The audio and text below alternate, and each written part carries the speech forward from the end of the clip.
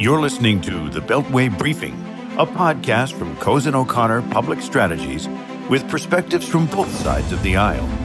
Now, for political insight and strategy, let's get started with your hosts. Hi, this is Caitlin Martin. I'm Towner French. This is Patrick Martin. This is Mark Alderman. This is Howard Schweitzer. Mark, Towner, Caitlin, we are back.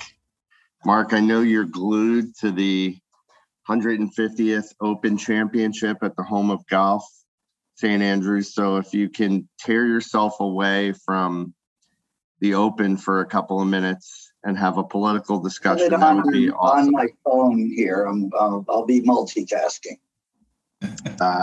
Who's going to win, Mark? Jim Davis. Jim Davis.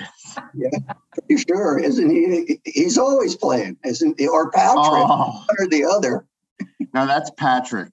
Yeah, I get them confused. Hey, that's business development. Exactly. All right.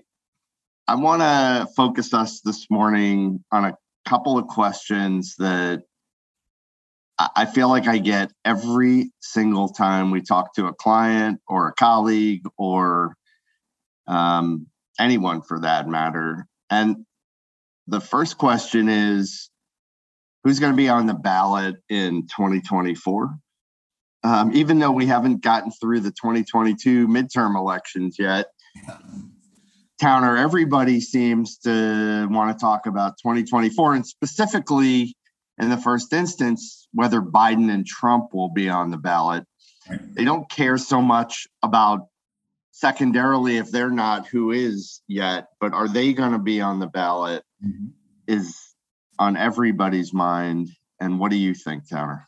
It's a mess. It's an absolute mess. I mean, you have the news this week that Trump has been having his secret fundraiser conversations down in Mar-a-Lago and could very well announce sometime over the next several weeks prior to the actual 2022 midterm elections. He could actually announce for president. Terrible idea. Terrible idea, agreed, which would throw everything into chaos, certainly even more so on the Republican side of the docket. I think the interesting thing on the Republican side to me is that you have a field of candidates right now, the Nikki Haley's, the Pompeos, even going into the Senate, that are all potentially wanting to run, but they all want to see what Donald Trump's going to do, with the exception of Ron DeSantis. DeSantis, who, is governor of Florida because of Donald Trump, solely because of Donald Trump, has decided that he is not going to separate policies. He's just going to separate personalities. So he's going to remove himself from the Donald Trump cult of personality and try to create, quite frankly, his own cult of personality around essentially the same set of issue areas that Donald Trump cares about. So that's what's fascinating me on the Republican side. On the Democratic side, I'll let others opine, but essentially it seems like, folks are like, is Joe Biden going to die in office? And if so, I'm ready to run. So, Mark, before we get to the Democrats, can I ask Towner and Caitlin a Republican question? Yeah. Is Mike Pence just irrelevant to this conversation? It seems he's looking to run. It seems he's looking to run with or without Trump in the race. Is he not a serious candidate for the Republican nomination? Yeah, I mean, my personal opinion is he's not. I don't think he was to begin with, quite frankly. He's very lucky he got selected as vice president to begin with. He was about to get unemployed. Yeah, he was about to get unemployed in Indiana, one of the reddest states. As a Republican governor incumbent, he was probably going to lose re-election in Indiana before he was selected as vice president. So the tricky thing with Mike Pence is you're going to have some coalition on the Republican side that is going to have to include some crazy Trumpers. It has to, because there's still more than enough of them in the Republican Party that they have to support Mike Pence. And to what extent does Mike Pence's bravery on January 6th hurt his chances of getting that overall nomination? So even if more Republicans walk away from Donald Trump, essentially, will they still be willing to endorse Mike Pence, who they have, fed into this rhetoric that he failed to defend or defended the fraudulent election, quote unquote. And I want to get in later to January 6th and the hearings and the impact those are having, because I think you can look at those multiple ways. But Mark, what's the likelihood that Joe Biden is on the ballot in 24? I think neither Donald Trump nor Joe Biden will be the nominees in 2024, but how we get from here to there is really unclear. A couple of observations about that. Number one, in July, I don't mean to advance the calendar. In July of 2006, nobody thought Barack Obama was going to be the 44th president of the United States. So we are a long way from knowing the answer to the question, which I agree is all anybody wants to talk about. Number two, I fear that if Trump runs, Biden runs, if Biden runs, Trump runs, if the two of them would just stand down. I don't think either of them want to do it, but my fear is that they back each other into a corner and they both do it. If they both do it, I don't know what happens on the Republican side. I don't know what happens on the Democratic side, but people will run against Joe Biden. Are you saying you don't want Biden to lead the ticket in 24? I'm saying I think it would be better for the country and the party if there were a new generation of leadership on both sides of the aisle. Mark, I'm with you. We all want to live in a post-Trump and post-Biden world. So now, Howard, Felicia and Sue Ellen can find out tomorrow when they have brunch with the First Lady. You're talking about our two least avid listeners to this podcast. Right. That's why I know it's penalty free to mock them because they'll never hear this. Right. You're brunching with the First Lady? But the other thing, there is brunch on Nantucket Towner if you can get up here by 11 a.m. Is that the only meal on Nantucket, and then there's a cocktail hour that lasts the rest of the day? I think the cocktail hour starts before brunch. There you go. But the other thing I was going to say is on the Democratic side, Howard, let's posit that neither Biden nor Trump will be on the ticket. How we get there, I don't know. But on the Democratic side, and it's sort of our version of the Pence question, only it's much more relevant. If Biden doesn't run, we do have a sitting vice president from the Democratic Party. And it for a lot of reasons, a woman of color, it's going to be interesting to see how people justify jumping over her and jumping into the race. But people are going to run against No chance. Yeah, but that's the fascinating thing, isn't it? I mean, the same thing as the Pence question. I mean, if you ask most politicos right now, they'll tell you Mike Pence has no chance of being the Republican nominee. And they'd say Kamala Harris has no chance of being the Democratic nominee. And, I gotta ask a question real quick of Mark, because Gavin Newsom was in D.C. this week while Joe Biden was in Israel. I thought there was going to be a coup. I didn't know what was happening. He went to the White House while the president's not there and gave a press conference out in front of the White House. I couldn't figure it out. He didn't have Oath Keepers or Proud Boys. No, this was a bloodless. This was thankfully. But no, look, Gavin Newsom is already running for president. He's down in Caitlin's favorite state of Florida, telling people they should move to California. Why is a little unclear. They're all getting a big laugh about that, Mark, down in Florida. Put your money elsewhere, Gavin. It's amusing, but there will be candidates running against the president in the primary if he is a candidate. And for sure, if he isn't, Kamala will be, and there'll be plenty of competition for her. No one's there yet. The interesting thing is, if he's a candidate and people are running against him, but she's the vice president, she cannot run against him. So she's already made that pledge that she wouldn't as well. Okay. Caitlin, jump in. What are your thoughts?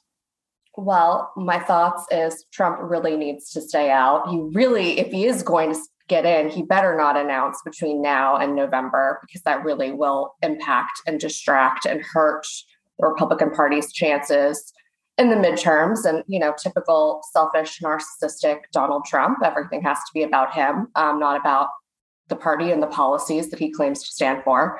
But it's going to be a crowded field on the right. We've got Ron DeSantis, obviously, who has said he's going to run, regardless or he's not going to let Trump being in be the reason he doesn't run. I think he's certainly gearing up for a run, has a strong base of support, which does cut into some of the Trump folks. I think it's really interesting. You're starting to see even some hardcore MAGA folks say, enough already. We got to turn the page. Donald Trump is really, I know we're going to talk about the January 6th hearings in a minute, but week after week after week, he's continuing to be damaged. And I think it's really important that there's a new face. So Ron DeSantis, we've got the Scotts, Senator Rick Scott, former governor of Florida, Senator Tim Scott, senator from South Carolina, great candidate. Towner and I are both giving thumbs up. We love Senator Tim Scott. Nikki Haley, I think, is going to be, formidable and in there, though she said she won't run if Trump does run. Mike Pompeo, you already hit on. I think he's going to run. Mike Pence will run. Don't think he's got much of a shot, though I do think that he does come out pretty good and all after all of these January 6th commission hearings. And Liz Cheney, I think we're going to see Liz Cheney gear up for maybe a more independent bid. I think there's a lot of folks that want to see where her future lies. And I'm interested in seeing that as well. It's going to be a crowded field. I thought you were going to say she'd be in the lead for the Democratic bid. I think more independent. Just kidding. Is she running as a member of Congress or as a private citizen? What happens in a month in her primary? Look, I would not rule her out. She's raised so much money. Yes, even from Democrats. I think there's going to be a lot of cross-ticket voting in Wyoming. I believe you were able in the primary to switch your voter registration up until the day of. I think there's going to be a lot of independents and Democrats that really respect what she's done. It's just one congressional seat for the whole state of Wyoming. I am praying and hoping, and we've helped and we've held dinners and we love her, and we're hoping she gets over the finish line. I wouldn't rule her out. It's going to be tough. That's for sure. But my view is that the most likely scenario is that both Trump and Biden run. The second most likely scenario is that neither of them run. It's either all or nothing. And I agree. But decisions are going to be made so soon. Yeah. Biden, with Gavin Newsom very clearly running for president now, Biden owes it to Kamala Harris to make a decision shortly after the midterm elections. And if he decides he's not running, that creates a situation where you may have Republicans take Congress, and then you have the Democratic president be a lame duck president, essentially, for 2 years, because he's already announced he's not running, which creates a difficulty for the Democrats, quite frankly, if they're completely fractured at that point because they have so many people running for president to replace Biden. The only reason for him not to run is age. The only reason for him not to run is age, in my opinion. Biden. I got 16 more reasons why Trump shouldn't run, but look, the country's going through, continues to go through tough times.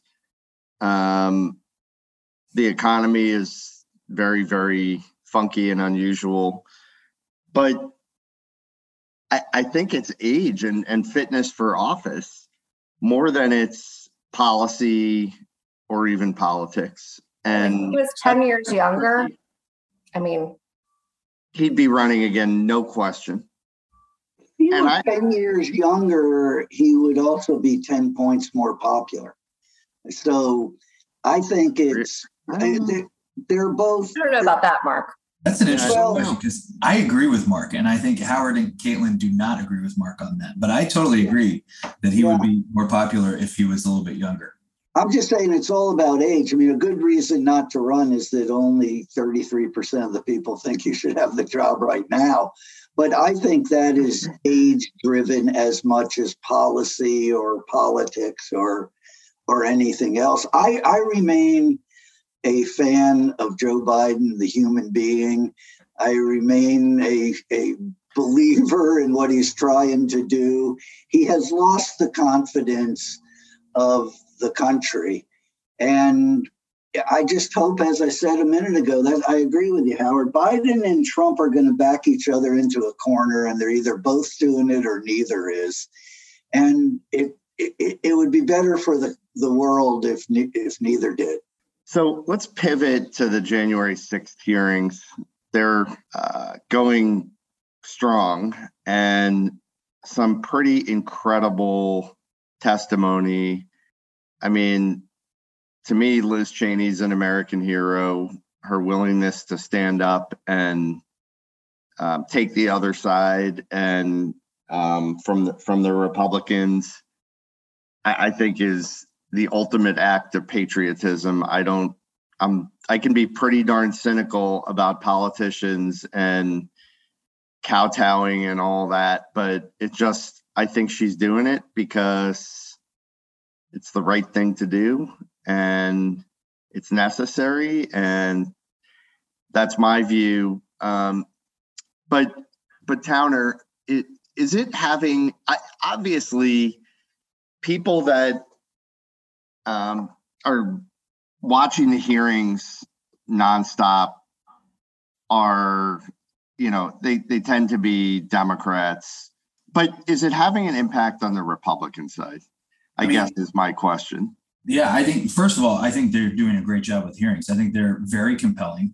They're the most put together, produced hearings from Congress that I've ever seen. I mean, they did hire an ABC News producer, Towner, to help them out. So, but they are well produced. I'm glad they did because, the segues to video and the like, the production is flawless. It is really quite good. And you realize how awful most congressional hearings are every time you watch one of these January 6th hearings that's actually produced properly and done well and scripted, quite frankly, as well, with teleprompters, which was another thing. They're not reading from notes and ad-libbing their words through these things. But putting the production aside, it's true. A lot of Republicans aren't watching, but there are good solid 2 to 4 huge revelations that have been coming out of each consecutive hearing that have led off the news. They have been at the front page of every paper. So it doesn't matter if you're watching or not. You can't avoid the bombshells that have been coming out of these hearings. And as a result, I think, we have seen noticeable, as Caitlin mentioned earlier, we have seen a noticeable decrease in Republican support for Donald Trump since this series of hearings began. It was prior to that, it was a very, slow bleed of supporters away from Donald Trump. They have really picked up over the last 6 weeks that folks have been leaving Donald Trump. And I think this is also going back to our last time. This is why I feel some urgency that he might need to do something. He may need to announce because he could be irrelevant in 3 or 4 months if he lets this slippery slope continue. So I do think they're effective from that standpoint. We haven't seen, the indictment yet or anything along those lines, but it's coming. And so, I think over the next couple months, we're going to see some further decline of Trump support. What indictment? They're going to get him for something. But you think Trump? I think they're going to try. Yeah. That's the other question. I mean, but what I've said to people about that, Caitlin, is that you've got 2 things going on here in parallel. One is the hearings. The other is the Department of Justice prosecution effort. And there are many people who are frustrated that they're not going for the top guy yet, but they're building the prosecution very much the way prosecutions are built, which is from the outside in. They start with the small people and build up to the bigger people. And that's That's white collar prosecution 101. That's the way these things go. That's what the Justice Department is doing. They've got armies of prosecutors looking at this. They are 100. I don't know whether they're going to indict Trump, but they are 100% going to indict some of the folks around him who were around him. I have some thoughts on this topic, though, Howard. Yeah, I go ahead, Tom. So as a non-lawyer and not one who has ever led a prosecution or anything along those lines, I will tell you that the DOJ effort here is one of the most miserable I have seen, and that is coming from January 6th committee members on the Democratic side of the aisle to their own DOJ. I mean, you have Zoe Lofgren, who is essentially saying the DOJ is out to lunch on this. The committee has interviewed so many more people than the DOJ ever has done. I mean, Cassidy Hutchinson, DOJ didn't even know she existed, for example, and they still haven't reached out to her for an interview. The DOJ has literally done nothing. They have gone after a couple of folks where there's been referrals from the January 6th committee for skipping out on subpoenas. But other than that, even the committee members are saying right now they are seeing no investigatory action from the DOJ as it relates to January 6th, except for individuals who are there. Yes, I wish the DOJ were doing top down instead of bottom up, but that's for political reasons. And you can't for political reasons. Well, I know it's almost better to let the commission win over the hearts and minds of the public first. I just want to say, everyone with an indictment.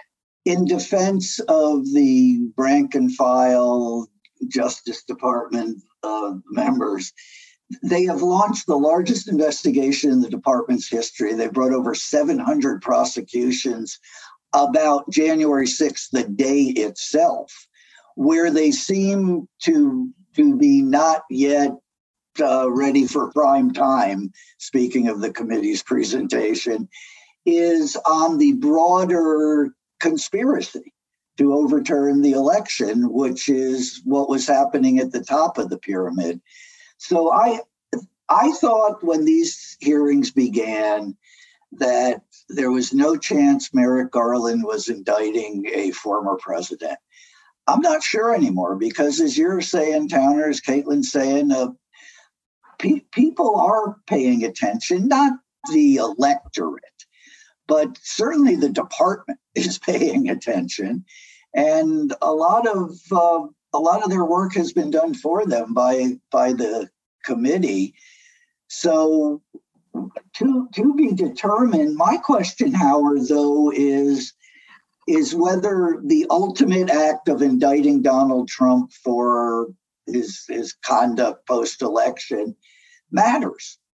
We live in a world where so far, right through today, July 15th, 2022, he could shoot somebody in the middle of Fifth Avenue and it wouldn't matter to his supporters.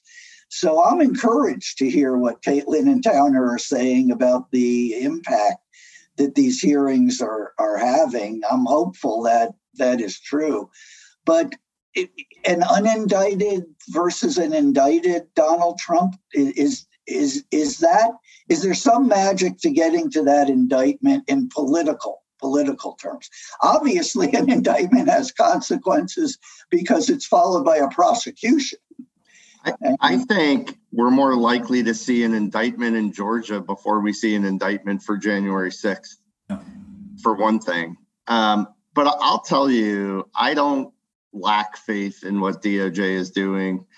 I have never been a prosecutor, but I've been an attorney in government and been on the inside of a lot of government investigations.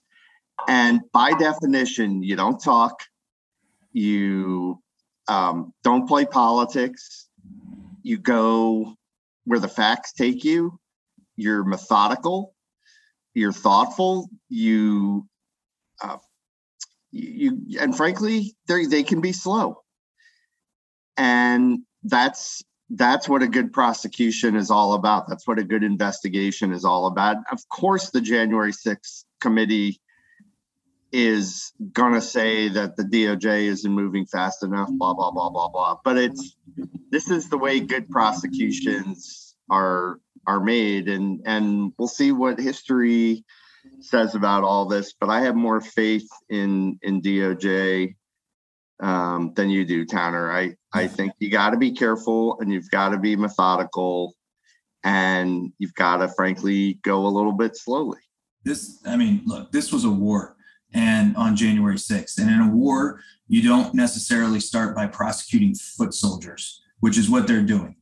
Those 700 cases, while it may be historic, is relatively pointless in the grand scheme of things right now because they are not even looking. If you believe the Democratic members of the January 6th committee who have been very upset and public about this, the DOJ is not even looking at the generals who gave the orders on that day.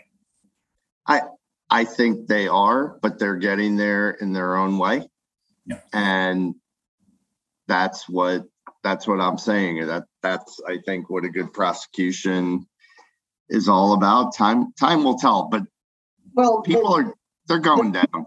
The committee and the department have different agendas.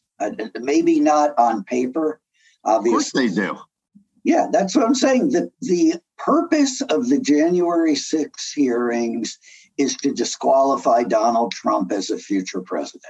That is what they are trying to do. I hope they are doing a pretty darn good job of it. But the whole thing has been set up top down. The first hearing listed 7 things that Trump did to overturn the election. Whatever else we think of DOJ, maybe not under Bill Barr, but certainly under Merrick Garland, whatever else you think of their performance, that is not their agenda. Their agenda is to disqualify Donald Trump. I'm going to Bill Barr's book signing in 2 weeks, Mark. Bill Barr was a good guy. Come on, hold on. Bill Barr resigned. I mean, love Bill Barr. Yeah. Love everything about Bill Barr. There are lots of people that were patriotic in the face of an attempted coup. And some of them about a year and a half to come out and actually speak publicly. But so Winston Churchill famously said of us, of the Americans always do the right thing after trying everything else. So that's where I put Bill Barr. Okay. It's democracy. It's messy. Look, I think these hearings are actually not about disqualifying Donald Trump. I think they're about making sure this never happens again. And I've said, Mark, that to me, it's like how we were raised to talk about the Holocaust. And I'm not comparing 6 million people dying to what happened on January 6th, but in the sense that if you talk about it and you keep it in your consciousness, you decrease the likelihood that it never happens again.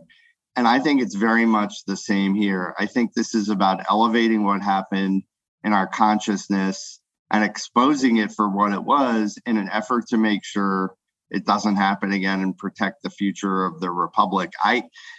Maybe that's hokey, patriotic, rah-rah, but I think that's fundamentally...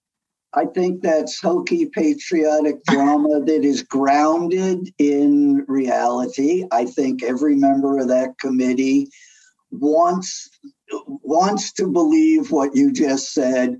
But my view is that committee believes that the best way to accomplish it never happening again is to disqualify Donald Trump. Because for sure, the greatest threat of seeing something like this a second time is to reelect the guy president. Fair enough. So let's switch, Caitlin, to the latest effort by the Democrats to get a quote-unquote reconciliation bill, which is a Democratic-only bill, again, across the finish line for the umpteenth time. Joe Manchin, like I told everybody was going to happen, killed it yesterday and said no mas, at least with respect to the provisions of the bill that were other than the healthcare provisions. Why do the Democrats, Caitlin, keep subjecting themselves to the same thing? Like, haven't they figured out yet it's a 50-50 Senate and Joe Manchin's in charge? I don't understand. I don't understand it. I think they feel like they need, it's funny you're asking me this question, Howard, but I think they've got the reconciliation instruction. I think they feel like they need to use this vehicle. They have one more shot at using this vehicle to get something done. I think the frustration has been that something is whatever the hell Joe Manchin decides he wants. And this week he sort of changed his mind a couple of times. But look, like you said, it's a 50-50 Senate, and I don't know, let's do chips on that reconciliation. Professor French, I don't think we could do that. But there's so many things that they should be focused on right now. I just am not sure that this, I get why they want to use the tool, because procedurally they have one more shot to do this and pass something with just 50 votes. Mark, why can't you? I was trying to give Caitlin a softball to hammer your side of the aisle. But why? What in the world? Like, what's wrong with Chuck Schumer? Why? Well, he has COVID this week. Right, he has COVID. Right. So does everybody else, by the way. That's a whole different discussion. But why? That is a whole. May I just drop a footnote? As a political matter, again, what a remarkable fact that COVID is more widespread than ever since the beginning of this pandemic. It used to be all we talked about. Nobody talks about it politically again and anymore. Nobody talks about it. Everyone's fine. Yeah. But look, it's unfortunate that President Manchin has ruled, at least the ruling du jour yesterday was a drug prescription and Affordable Care Act subsidy package. I don't know what happened to my SALT deduction. That was never on the table, Mark. Good luck. No, it was in there. Did he rule that out too? I'm still looking for my SALT. He said no salt. Okay, pass the salt. They don't worry about that in West Virginia. Democrats don't cut taxes for rich people. Yeah. Mark, Joe Manchin is like Sue Ellen. No salt. No salt, right? Right. Well, it's two things. It's leadership and how we didn't learn. It's insanity. It's the definition of insanity. We keep doing the same thing over and over and expecting a different result.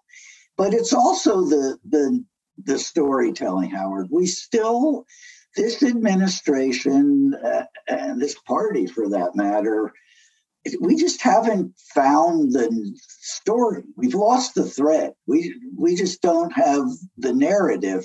What it is, I defy the president or the majority leader or any of us to even explain what we're trying to do anymore. We are so deep in the trees that we've completely lost the forest here. What is it we're even trying to accomplish with this? Frankly, it shouldn't be that hard. Like, you blame the Trump administration for putting too much money out the door in the early days of COVID. That caused inflation to rear its head. Biden does X, Y, and Z to try to bring it back under control. Like it or not, he inherited a mess with COVID, with inflation. Obviously, the two are linked. I mean, you're right. They need a better playbook. And to keep distracting themselves with party line legislation, relying on a guy that comes from a state that's Trump plus 30 or plus 39 or whatever it is insanity. And you figure out how to codify Roe versus Wade using reconciliation. I've got an idea. Is that possible? Well, that isn't going to happen. That's another question we're getting, Caitlin. It isn't going to happen because they can't get that done either. Well, that's also not allowed.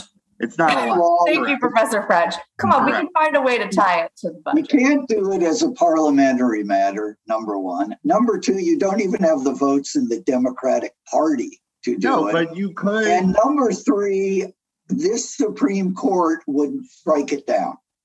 Well, also, if you're the Democrats, you'd rather run in the fall against Dobbs than not. And so you're not going to do that. And no, they couldn't do it through reconciliation, Towner, because it doesn't have a budgetary impact, but they could break the filibuster and do it that way. And maybe in another world they might, but they can't because Joe Manchin won't break the filibuster because he's in charge. Well, and, they also put up a bill that would go farther than Roe when the Senate voted. I mean, it's not like they, Collins and Murkowski on the Republican side were begging for Schumer to put up essentially a straight codification of Roe, and he wouldn't do it. They went with the larger package on abortion. As our friend Patrick Martin, absent today, he's somewhere.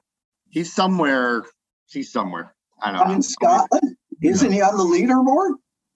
He could be. But as Patrick always says, the Democrats always overplay their hand. Yeah. And I think that's happening here too. Well, there's actually a bill. I know we're a little bit in the abortion weeds here, but the Klobuchar bill to allow interstate travel for abortion is to me the right playbook. That is extremely important and popular. It too will not pass this Senate.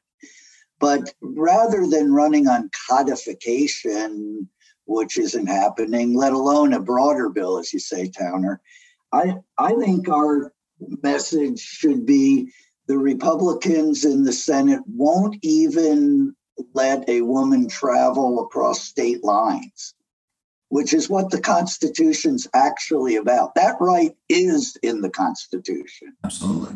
I think you would see a lot of Republican senators vote for that, Mark. I think there's a concern, like Howard said, about putting a bill on the floor that actually could get some moderate Republican support, which then undermines what they're all going to run on in November. That's exactly the case. Not only will Republicans not vote in favor of those issues in July before November midterm election, but the Democrats also won't put those incremental, sensible steps on the floor in July before a November midterm election. All about the next election, which is a terrible, very bad way to govern. I thought it was all about 2024. Wait, can I say something real quick on that point? Because this has been raised, I think, a lot in client meetings, in fly-ins and things like that over the course, especially the last couple of weeks. July is the last time before the midterm elections to get anything done. And we have clients in town. I mean, I have 3 fly-ins a week through the month of July, it seems, with everybody scrambling at what they think is the last minute.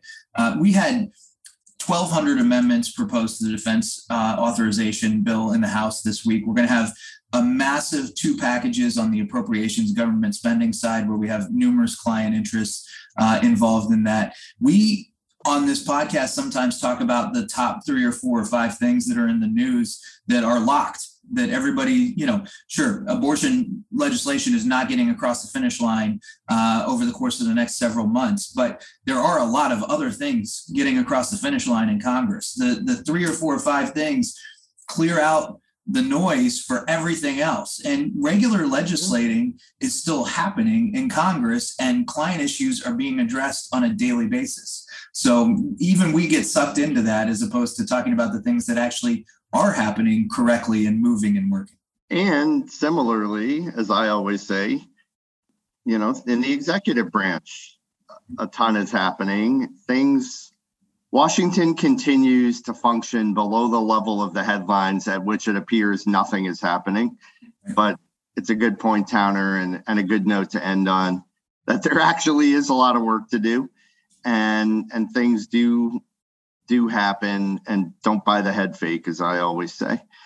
So, well, a good discussion as always. We'll continue to try to tackle the questions we're getting from our friends and clients. And Towner, Caitlin, Mark, a good discussion, and we will be back next week. Thanks, everybody. You've been listening to The Beltway Briefing, a podcast from Cozen O'Connor Public Strategies with perspectives from both sides of the aisle. Please subscribe to our podcast so our episodes are automatically sent to you when they are released. The Beltway Briefing podcast has been produced by Hometown Podcasts and Audio, Washington, D.C.